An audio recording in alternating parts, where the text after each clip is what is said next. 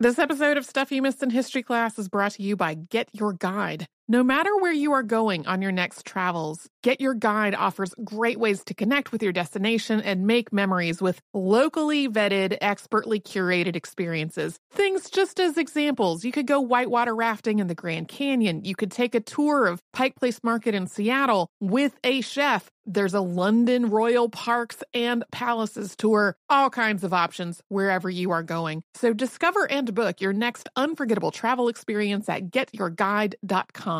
During Dell Tech Fest, score game-changing innovations with limited-time deals on select next-gen Alienware gaming tech. New dimensions await with advanced gaming systems like the Alienware M18 laptop powered by an Intel Core i9 processor featuring awe-inspiring visuals, liquid cooling, three-dimensional audio with Dolby Atmos, and impressive overclocking potential. Your dream setup, amazing prices, and free shipping await you for a limited time only at alienware.com/deals. That's alienware.com/deals.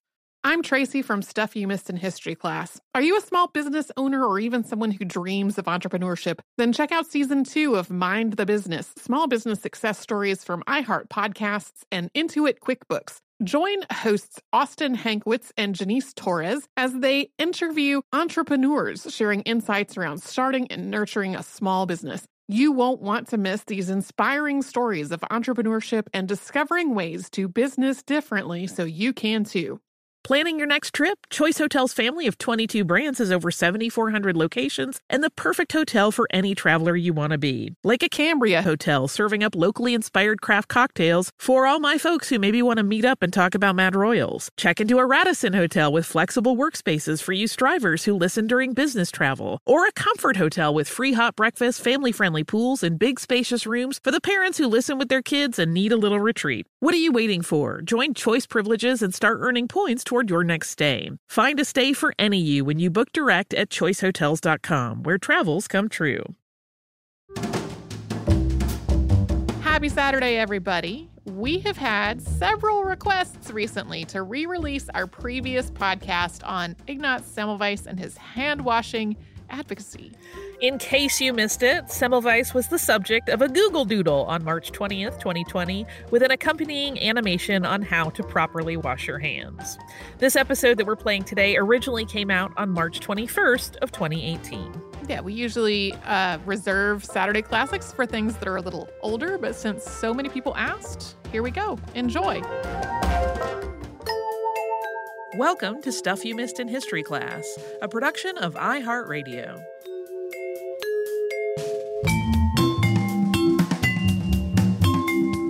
Hello and welcome to the podcast. I'm Tracy V. Wilson. And I'm Holly Fry. So, Holly, I think a lot of people take for granted the idea that you need to wash your hands to prevent disease. Yes, but also some people discount it. Well, and there's also a lot of research that even though this is a pretty ubiquitous and standard idea, a lot of people don't actually wash their hands nearly as much as they should. But regardless of all of that, it was not taken for granted in 19th century Europe, including among doctors, that you needed to wash your hands to prevent disease. And today we are going to talk about Ignaz Semmelweis, who was one of the people who made this connection between hand washing and disease prevention. The disease that he was preventing was childbed fever. And even though it was not taken seriously at the time, like people wrote him off entirely, today he's known as everything from the father of infection control and the savior of mothers and the conqueror of childbed fever, which is a lot of, very lofty pronouncements. And he did do amazing work, but it did not last past his lifetime. This episode also, to be clear, it's about medicine in 19th century Europe and to a lesser extent in North America. And we're definitely aware that religions and cultures all over the world have their own practices about everything from hand washing to delivering babies. It is not about that at all. This is not a global overview of hand hygiene and how it relates to medicine. We're really looking at how the practice of obstetrics and formal medical training collided in the 18th and 19th centuries. And this is also a listener request we've gotten from several people, including Margaret, Tom, and Ashley. Childbed fever, also known as puerperal fever, is a postpartum infection of the uterus or the vaginal canal, and it's often caused by a streptococcal infection, but it can come from other pathogens as well. Today, these infections are largely preventable through hygiene and infection control procedures during labor and delivery, and when they do happen, they're usually treatable with antibiotics. So, in places where competent care, clean water, and antibiotics are readily available, puerperal fever isn't very common. This was not the case before the germ theory of disease or the discovery of antibiotics. Until the late 19th century, childbed fever was one of the most common complications of childbirth. Within about 3 days of giving birth, patients developed abdominal pain, fevers, abscesses, and other signs of infection, and this would often progress to blood poisoning and death. Sometimes incidents of childbed fever were sporadic, and between 20 and 30% of those sporadic infections were fatal. But when an epidemic of childbed fever swept through a community or a hospital, it tended to be a lot deadlier with a 70 to 80% mortality rate. And a lot of prominent women died of childbed fever throughout history, including Mary Wollstonecraft, Henry VIII's wife Jane Seymour, and possibly recent podcast subject Phyllis Wheatley. Obviously, a lot of ordinary women did too that aren't in the history books. It was something both expecting parents and their doctors and midwives dreaded and feared. Childbed fever was described in medical literature all the way back to Hippocrates in the 4th century BCE. And in the years before evidence-based medicine, people blamed it on a range of causes based on whatever medical theories were in use at the time. So everything from an imbalance in the 4 humors to miasmas or bad air. By the 18th century, doctors were devoting a lot of writing to arguing about whether it was an inflammatory or a putrefying disease. In the 18th and 19th centuries, a few things happened in tandem that led to a big increase in childbed fever epidemics. One was that more babies were being delivered in hospitals rather than at home. In some cases, these hospitals were part of social programs. The idea was to provide free care before and after delivery to try to stop infanticide among families that were living in poverty. Some of these hospitals employed midwives, and others of them employed doctors, and this was also a change. Before this point, doctors and surgeons who were almost exclusively male had really only been involved in delivering babies when there were really serious complications. It was so unusual for a man to be involved in delivery that in some places these doctors were called man midwives. So the idea that a doctor would be involved in the routine delivery of a baby was fairly new in the 1700s. Also fairly new was the widespread use of autopsies as part of medical education. Although autopsies existed well before this point, it was only in the mid-1700s that the field of medicine really started using them to try to improve on medical knowledge and teach medical students. And in the late 18th and early 19th centuries, doctors started using autopsies of childbed fever victims specifically to try to learn more about the disease. All of this together meant that at about the same time, more people were giving birth in hospitals assisted by doctors, and more doctors and medical students were handling and dissecting cadavers as part of medical study, including the bodies of people who had died of childbed fever. Because illnesses were blamed on things like miasmas and imbalanced humors rather than on pathogens, these post-mortem examinations were being conducted with bare hands, and those bare hands were not usually washed before working with living patients. Surgical gloves weren't even invented yet. That wouldn't happen until the late 1800s, and when those gloves were invented, they were really about protecting the hands from chemicals, not protecting the patients from the spread of disease or the doctors from contracting diseases from the patients.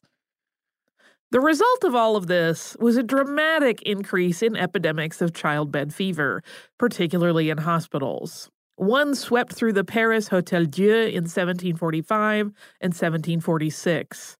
Another struck the British Lying-in Hospital in 1760. These were frequent and widespread enough that hospitals weren't usually thought of as safe places to give birth. There were definitely doctors who spotted the connection between autopsies and childbed fever, or who suspected that the disease could be spread from patient to patient by the doctors who were treating them.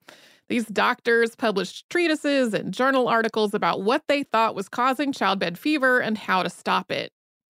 In 1795, Alexander Gordon of Aberdeen, Scotland, wrote his treatise on the epidemic of puerperal fever, and in it he theorized that doctors who had treated a patient with childbed fever could pass it on to other patients. He recommended burning the patient's bedclothes, along with thorough hand-washing and fumigating all of the clothing of the doctors and nurses who were involved in the infected patient's care. In 1829, when an epidemic of childbed fever struck the Rotunda Hospital in Dublin, Ireland, Hospital Chief Robert Collins tried to stop it with a 48-hour chlorine fumigation. He also ordered that all the floors and walls be scrubbed down with chlorinated lime and all the linens be heat-treated. The number of childbed fever cases at the hospital dropped almost to zero after he did all this. In 1843, Oliver Wendell Holmes Sr. delivered a paper called The Contagiousness of Puerperal Fever to the Boston Society of Medical Improvement. In it, he said, quote, "The disease known as puerperal fever is so far contagious as to be frequently carried from patient to patient by physicians and nurses." He then went on to describe a number of steps to try to prevent the spread of the disease. These included that obstetricians should never conduct autopsies on patients who died of childbed fever. And if for some reason an obstetrician had to, he should very thoroughly clean himself, change all of his clothes, and abstain from patient treatment for at least 24 hours. Holmes went on to recommend that if a doctor treated a patient who then contracted childbed fever, he should consider all of the patients that he went on to treat to also be at risk until significant time had passed without anybody else being infected. And if 2 of his patients developed childbed fever in close proximity to one another, he should remove himself from medical practice and bring in a substitute for at least a month. Holmes's paper made recommendations that would have been both useful and effective for preventing the spread of childbed fever. But it didn't get a lot of attention until it was reprinted as a pamphlet and more widely distributed. And then the response among the medical community was total dismissal and outright mockery. Charles D. Meigs, an obstetrician from Philadelphia, described Holmes's theories and recommendations as, quote, jejune and fizinless dreamings, and claimed that any doctor who saw an increase in childbed fever was just unlucky. When Ignaz Semmelweis came to the same conclusion that Oliver Wendell Holmes Sr. had, the response from the rest of the medical community was very much the same, and we'll talk about it after a sponsor break. I'm Tracy V. Wilson from Stuff You Missed in History Class. Did you know small businesses make up 99.9% of all businesses in the United States? The world is powered by entrepreneurs, and if you're a small business owner or even someone dreaming of starting your own business, then you'll want to check out Season 2 of Mind the Business, Small Business Success Stories from Ruby Studio, from iHeartMedia, and Intuit QuickBooks. And every episode, hosts Austin Hankwitz and Janice Torres talk to entrepreneurs about how they've grown from the lessons of launching and nurturing a small business and how they have found success being their own boss. From the excitement of first starting out to finding the right tools and resources to process invoices and payments like QuickBooks Money, you won't want to miss these inspiring stories of entrepreneurship and discovering ways to business differently so you can too. And if you're a small business owner or even someone dreaming of starting your own business, then you'll want to check out Season 2 of Mind the Business, Small Business Success Stories from Ruby Studio, from iHeartMedia, and Intuit QuickBooks.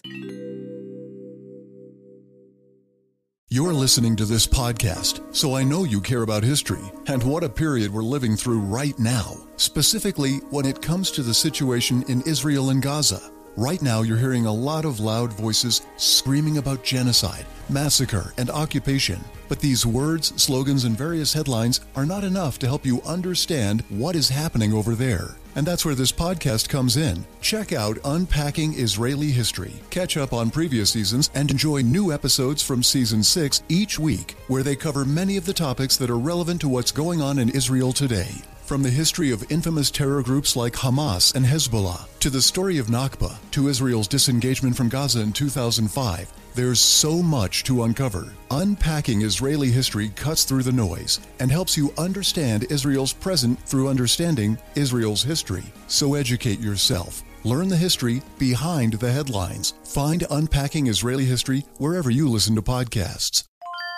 Planning your next trip? Choice Hotels has a stay for any traveler you want to be, with 22 brands and over 7,400 locations. Whether you're a business traveler, a family road tripper, someone who wants to seek out history and maybe make your own, or just planning a quick getaway, Choice Hotels has a stay for any you. Like a Cambria Hotel, where you can be a cocktail connoisseur and sip locally inspired craft beverages at downtown locations in the center of it all. This is a fun way to visit cities with a lot of history and a lot of fun in mind. Or a Radisson Hotel for all our productivity powerhouses out there. With flexible workspaces and on-site restaurants, you'll get the most out of your work trip. You'll get the coffee, the Wi-Fi, and the work done. And we can't forget about Comfort Hotels. Imagine you're a family road tripper, waking up in your big spacious room and then heading down to a free hot breakfast for the entire family, including waffles. So you'll be well fed and ready for the day's adventure, even if that's just relaxing. After that, you're spending all afternoon relaxing by the pool. You deserve it. What are you waiting for? Join Choice Privileges and start earning points toward your next stay. Find a stay for any you. Book directly at choicehotels.com, where travels come true.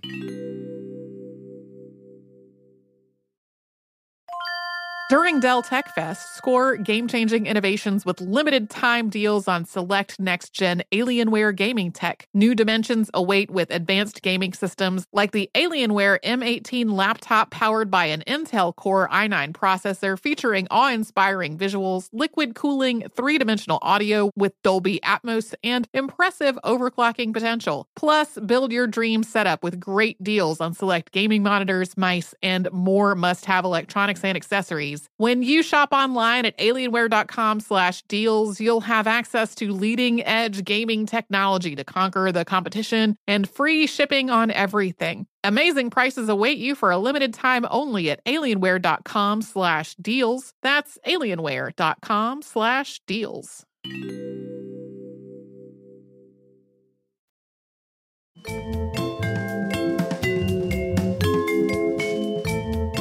Ignaz Semmelweis was born on July 1st, 1818, in the Taban area of Buda, Hungary. Buda would combine with Pest in 1873, so it was a little bit later, to become Budapest. At the time, Hungary was part of the Austrian Empire, and he was the fifth of 10 children born to grocer Josef Semmelweis and Theresia Müller. There's a bit of disagreement about the family's heritage. Some accounts claim that they were Jewish and that anti-Semitism was a factor in later parts of Semmelweis' story. But Sherwin B. Newland, author of The Doctor's Plague, Germs, Childbed Fever, and the Strange Story of Ignaz Semmelweis, writes that parish registers document that the Semmelweis family was Roman Catholic going back to the 1670s. The counterargument is that Semmelweis and his ancestors may have been baptized for the sake of assimilation, while the family was still culturally Jewish. But this is largely conjecture, and it seems mostly just to be based on their surname. In 1837, at the age of 19, Semmelweis went to the University of Vienna to study law. A year later, he changed his course of study to medicine, and he graduated with his MD in 1844. He looked for a position practicing internal medicine, but he couldn't find one. So he changed his focus once again and looked for a position in obstetrics. On July 1st, 1846, he was granted a 2-year appointment as an assistant to Professor Johann Klein, who was the director of the Vienna Allgemeine Krankenhaus, or the General Hospital. Vienna General Hospital was a teaching hospital. So in this role, Semmelweis was both a doctor and a teacher. He supervised and educated medical students, and he assisted with difficult deliveries. He was also the clerk of records, which put him in a good position to spot patterns among the patients and their outcomes. The maternity clinic at the Vienna General Hospital was one of the ones that had been established to provide free medical care to impoverished patients. So patients essentially got free care in exchange for helping with the medical students' educations. Originally, the hospital had one maternity clinic, which was staffed by midwives, doctors, and their students. And after a while, that one clinic became so overcrowded that the hospital opened a second one, which was still staffed by a mix of doctors, midwives, and their students. But around 1840, the two clinics were separated into the first and second clinic. The first clinic was staffed by doctors and medical students, and the second clinic was staffed by midwives and midwifery students. The two clinics alternated admission days, so if the first clinic accepted patients on Monday, the second clinic would accept patients on Tuesday, and so on. When the maternity clinic first opened in 1784, the hospital director, Lucas Bohr, had not included postmortem work as part of the obstetric student's course of study because he thought it carried a risk of contagion. But in 1823, Johann Klein took over as director and started using autopsies as a teaching tool for the obstetric students. By the time Semmelweis joined the hospital staff, the rates of childbed fever at Vienna General Hospital varied dramatically between the two clinics. At the midwives' clinic, between 1 and 2% of patients died of childbed fever. And at the doctor's clinic, the rate varied from 5 to 30%, with an average of about 10%. This difference between the two clinics was so huge and so well known that laboring patients who were told that they were being admitted to the doctor's clinic would beg to be sent to the midwives' clinic instead. Some even gave birth in the street outside the clinic after hearing that it was the doctor's day for admission. And then they would say they had been on the way to the hospital and the baby just came before they could get there. That way they would still have access to the free care at the clinic, but without the risk of death that was associated with it. That's got to be a terrifying choice when you're like, no, I'm just going to do this in the street and then I'll let them take care of me after that. Well, and I imagine a thing, I didn't find sources that said this, but considering that my own mother did this when I was born, I imagine the people that were like, I'm in labor, but I'm not far into labor and it's the doctor's day. I'm going to wait a few hours so I can go to the midwives clinic. I imagine that was a thing too. My parents did that because if they waited till after midnight, they wouldn't be billed for the extra day. They did not have a ton of money. Semmelweis noticed that even these births out in the street were safer than giving birth in the doctor's clinic at the hospital. He wrote, quote, "To me, it appeared logical that patients who experienced street births would become ill at least as frequently as those who delivered in the clinic. What protected those who delivered outside the clinic from these destructive, unknown endemic influences?" He became completely fixated on this question. It was appalling and deeply offensive to him that there was such a huge difference between the doctors and the midwives' clinics. So he started trying to figure out what was different between the two clinics and then making adjustments to what the doctors were doing. At the midwives' clinic, patients lay on their sides to deliver, but at the doctor's clinic, they lay on their backs. Semmelweis changed the procedure at the doctor's clinic to use side lying, but that didn't make a difference. He also noticed that anytime a patient was dying in the doctor's clinic, the priest who was arriving to give last rites basically had to walk through the whole ward, and he rang a bell while he was doing this. Semmelweis thought maybe this bell and what it signified was so terrifying that it was making people sick, so he got the priest to stop it with the bell. That did not fix the problem.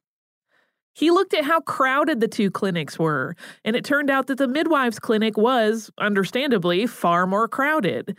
He looked at the religious practices of the people working in each clinic. He looked at the patients' diets, and none of these things seemed to make a difference.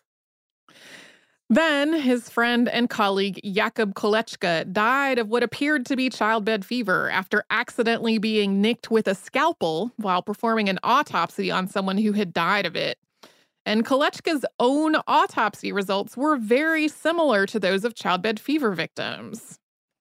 That's when Semmelweis realized that midwifery students weren't performing autopsies as part of their training. Only the medical students were. Another difference was that the medical students were performing vaginal examinations on their patients as a routine part of their care, while midwifery students only did so when there seemed to be a need for one. Semmelweis's conclusion was that some kind of cadaverous particles were being transmitted from the autopsies to the patients in the doctor's clinic. In mid-May of 1847, Semmelweis started instructing doctors and medical students to wash their hands after conducting autopsies. They were to use chlorinated lime until their hands had no trace of the putrid smell that was left behind by a decaying body. He chose chlorinated lime because it seemed to do the best job of getting rid of the odor. But chlorinated lime is calcium hypochlorite, which today is sold as powdered chlorine bleach. Chlorine bleach is, of course, a disinfectant. With Semmelweis's hand-washing protocol in place, the rate of childbed fever mortality in the doctor's clinic started to drop. It had been 18.3% in April, and by June, it had dropped to 2.2%. In August of 1847, for the first time since the medical students started performing autopsies, no one died of childbed fever in the doctor's clinic. Semmelweis couldn't exactly explain why this had worked. At one point, another outbreak of childbed fever spread through the clinic, even though there had been no autopsy to trigger it. So Semmelweis began to suggest that some patients might make their own so-called cadaverous particles in their own bodies, rather than the autopsies being their only source. Later on, he revised his hypothesis a third time, saying that the cadaverous particles could come from any decaying animal flesh, not just from a human body.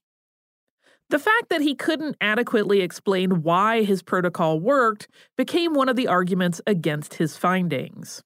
While some of his medical students agreed with and supported his work, most of the established doctors at the hospital dismissed him completely. Director Johann Klein insisted that it was the clinic's new ventilation system, which was getting rid of dangerous miasmas, and that should get the credit. Other doctors also vehemently disagreed with the idea that their own hands could have been what was spreading such a devastating, painful, and emotionally wrenching disease. It was unfathomable to them that a doctor could have dirty hands in the first place. In their minds, doctors were gentlemen, and a gentleman's hands were always clean. And as word of Semmelweis's protocol spread beyond the hospital, doctors were also resistant to the idea of washing their hands because they didn't necessarily have access to clean water where they worked, and also because it was time-consuming. I like this weird chicken and the egg thing where, like, a gentleman's hands aren't clean because he takes such fastidious care of himself, but just because he's a gentleman. Yes. Later on, Semmelweis would describe it this way. Quote, most medical lecture halls continued to resound with lectures on epidemic childbed fever and with discourse against my theories. The medical literature for the last 12 years continues to swell with reports of puerperal epidemics, and in 1854 in Vienna, the birthplace of my theory, 400 maternity patients died from childbed fever. In published medical works, my teachings are either ignored or attacked. The medical faculty at Würzburg awarded a prize to a monograph written in 1859 in which my teachings were rejected. So he wrote that a little bit later, and to return to this current part of the story, Semmelweis did not back down in the face of all this opposition. In 1848, he started requiring that medical students clean all the instruments that were used during labor and delivery with chlorinated lime as well. The clinic had already had a month where there had been no deaths, and at this point, the ongoing mortality rate from childbed fever at the hospital dropped almost to zero. As doctors continued to dismiss his findings, Semmelweis became increasingly hostile and combative. And simultaneously, uprisings were sweeping through the area as people protested against the Habsburg dynasty and the Austrian Empire. Students held a demonstration in Vienna on March 13, 1848, and the Hungarian Revolution of 1848 began 2 days later. Although there's no evidence that Semmelweis was part of these demonstrations, many of his student supporters were, which probably inflamed tensions between him and the rest of the faculty. As we said earlier, that position he had at the maternity clinic and at the hospital had been a 2-year appointment, and in 1849, the hospital elected not to renew it. He was instead offered a position that had no contact with cadavers. In 1850, he left Vienna to return home without announcing his departure or saying goodbye to anyone he knew. We're going to talk about Semmelweis's life back in Hungary after we first pause for another sponsor break. I'm Tracy V. Wilson from Stuff You Missed in History class. Did you know small businesses make up 99.9% of all businesses in the United States? The world is powered by entrepreneurs, and if you're a small business owner or even someone dreaming of starting your own business, then you'll want to check out Season 2 of Mind the Business, small business success stories from Ruby Studio, from iHeartMedia, and Intuit QuickBooks. And every episode, hosts Austin Hankwitz and Janice Torres talk to entrepreneurs about how they've grown from the lessons of launching and nurturing a small business and how they have found success being their own boss. From the excitement of first starting out to finding the right tools and resources to process invoices and payments like QuickBooks Money, you won't want to miss these inspiring stories of entrepreneurship and discovering ways to business differently so you can too. And if you're a small business owner or even someone dreaming of starting your own business, then you'll want to check out Season 2 of Mind the Business, small business success stories from Ruby Studio, from iHeartMedia, and Intuit QuickBooks. You're listening to this podcast, so I know you care about history and what a period we're living through right now, specifically when it comes to the situation in Israel and Gaza. Right now, you're hearing a lot of loud voices screaming about genocide, massacre, and occupation. But these words, slogans, and various headlines are not enough to help you understand what is happening over there. And that's where this podcast comes in. Check out Unpacking Israeli History. Catch up on previous seasons and enjoy new episodes from Season 6 each week, where they cover many of the topics that are relevant to what's going on in Israel today. From the history of infamous terror groups like Hamas and Hezbollah, to the story of Nakba, to Israel's disengagement from Gaza in 2005, there's so much to uncover. Unpacking Israeli History cuts through the noise and helps you understand Israel's present through understanding Israel's history. So educate yourself. Learn the history behind the headlines. Find Unpacking Israeli History wherever you listen to podcasts.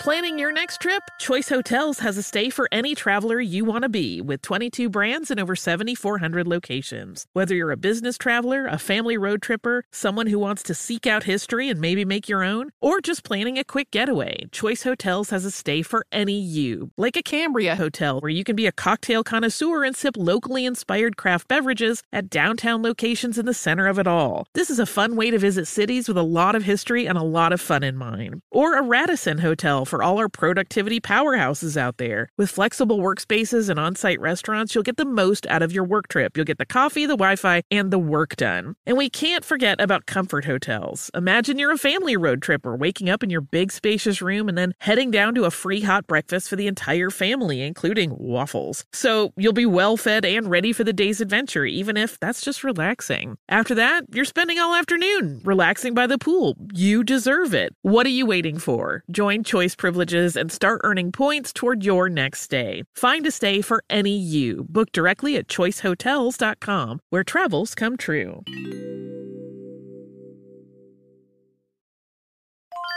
During Dell Tech Fest, score game-changing innovations with limited-time deals on select next-gen Alienware gaming tech. New dimensions await with advanced gaming systems like the Alienware M18 laptop powered by an Intel Core i9 processor featuring awe-inspiring visuals, liquid cooling, three-dimensional audio with Dolby Atmos, and impressive overclocking potential. Plus, build your dream setup with great deals on select gaming monitors, mice, and more must-have electronics and accessories. When you shop online at alienware.com/deals, you'll have access to leading-edge gaming technology to conquer the competition and free shipping on everything. Amazing prices await you for a limited time only at alienware.com/deals. That's alienware.com/deals.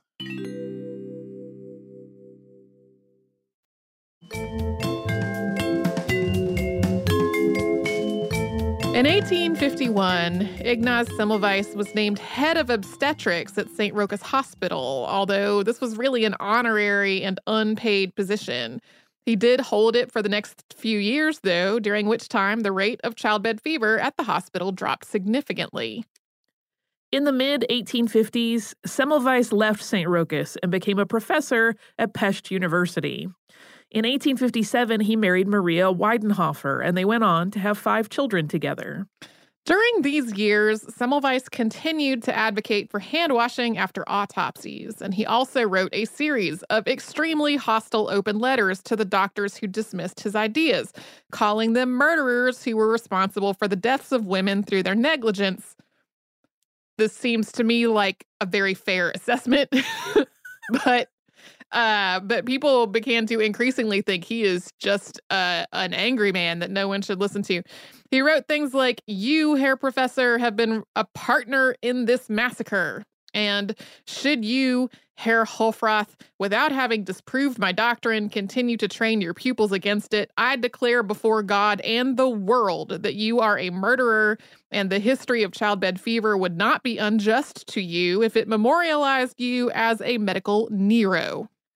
In 1858, after years of his supporters telling him he should publish his work, he published The Etiology of Childbed Fever. Another work, The Difference in Opinion Between Myself and the English Physicians Regarding Childbed Fever, followed in 1860. And in 1861, he published a book called The Etiology, the Concept, and the Prophylaxis of Childbed Fever. In places, this was a clear and well-written treatise on childbed fever, but large portions were actually diatribes against his critics, some of them rambling, repetitive, and almost nonsensical. Ignaz Semmelweis had been described as abrasive, dogmatic, and even rude for most of his career, but by the time this book came out, he was also starting to behave erratically. This got worse in the early 1860s, and on July 13th, 1865, he returned home from a family outing and was behaving so bizarrely that his wife became convinced that something was seriously wrong with him. And then on July 21st, he went to a meeting at his job where, among other things, he was supposed to talk about candidates for a vacant lecturer's post. And according to his former assistant, instead, he read a piece of paper containing the midwife's oath of practice, clearly unaware that he was doing anything amiss. Semmelweis planned to go to a spa and take water treatments there, and he departed with his wife and some attendants on July 29th. But the next day, for reasons that aren't entirely clear, he was instead committed to a public institution, where he died on August 13th, 1865, at the age of 47. He was buried in Vienna 2 days later. There are some conflicting reports about what happened at the institution. In some accounts, he became so violent that he had to be restrained, and during that encounter, he was injured. But in others, he was severely beaten by guards and then left without any kind of medical treatment. Regardless of exactly what happened, an injury to his finger that he either had when he got to the hospital or sustained in the incident became infected.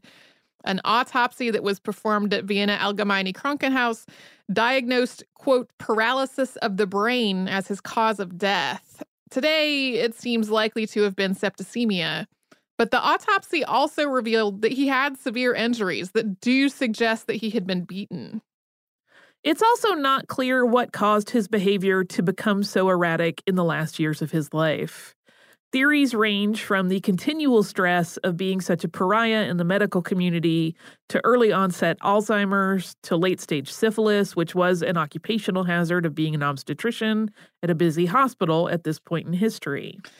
In the later years of Semmelweis's life, other doctors were also working on ideas that were related to contagion and the germ theory of disease. In 1850, 2 years after Semmelweis instituted hand washing at the Vienna General Hospital, James Young Simpson of Scotland published a detailed description of how materies morbi could be introduced into the body during labor and delivery, and how the postpartum body was primed for infection and because of the dilation and abrasion sustained during birth. He even made the comparison between the attendants' fingers and the ivory points that had been used to administer smallpox vaccinations by transferring material from a cowpox lesion to a person's skin. In the 1850s and 60s, Louis Pasteur was studying how microorganisms caused beer and wine to spoil.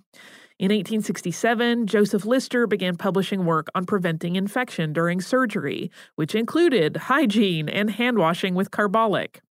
10 years prior to that, in 1857, Robert Koch made the connection between the anthrax disease and the anthrax bacterium. And later, he helped articulate 4 criteria to prove that a disease is caused by a specific microorganism, which are called Koch's postulates today. These criteria are that the microorganism is always associated with the disease, that it can be taken from a diseased animal and grown in a culture, that the cultured organism can cause the disease in a healthy animal, and that the same microorganism can be collected from the newly diseased animal. So based on the work of Louis Pasteur, Joseph Lister, Robert Koch, and others, infection control finally became a routine part of obstetrics in the 1880s. But these researchers don't appear to have been influenced by Semmelweis's work at all. In a lot of cases, they hadn't even heard of him until long after they did their first groundbreaking work. He faded into obscurity after his death until a Hungarian doctor published a paper about him in 1887. Today, there are lots of hospitals and clinics named after Ignaz Semmelweis, along with the Semmelweis Medical Historical Museum in Budapest. And at some point, some unknown person coined the Semmelweis reflex to describe a rejection of new information because it contradicts established norms. Even though puerperal fever is much less of an issue for a lot of the world today than it was in 19th century Europe, hospital-acquired infections are still an issue even in the most affluent parts of the world. Known as nosocomial infections, they're the most common complication in hospitalized people. They happen in between 5 and 10% of acute care patients, and hand washing is a huge part of preventing them. Yay for hand washing. Yes, please wash your hands. This story reminds me a little bit of Fritz Wiki, where somebody is really clearly onto something and their contemporaries are like, nope, nope, nope. And it makes them frustrated and a little bit mad just from having to fight against that all the time. Yeah, some of the things that I read about him that have been written more recently almost have a victim blamey aspect to them. They're sort of like, if he hadn't been such a jerk about it, people might have listened to him. And I'm like, women were literally dying. And he was like, who cares how it works? Washing your hands keeps the women from dying. Why won't you just do it? And like, I'm like, that understandably made him really angry. Well, and it is kind of hard to understand how like people were not getting the pattern recognition of everywhere he went and instituted his practices. Mortality went down. And so clearly something was correct. So it seems weird that they would continue to be like, nope, nope, nope, not my hands. I'm a gentleman.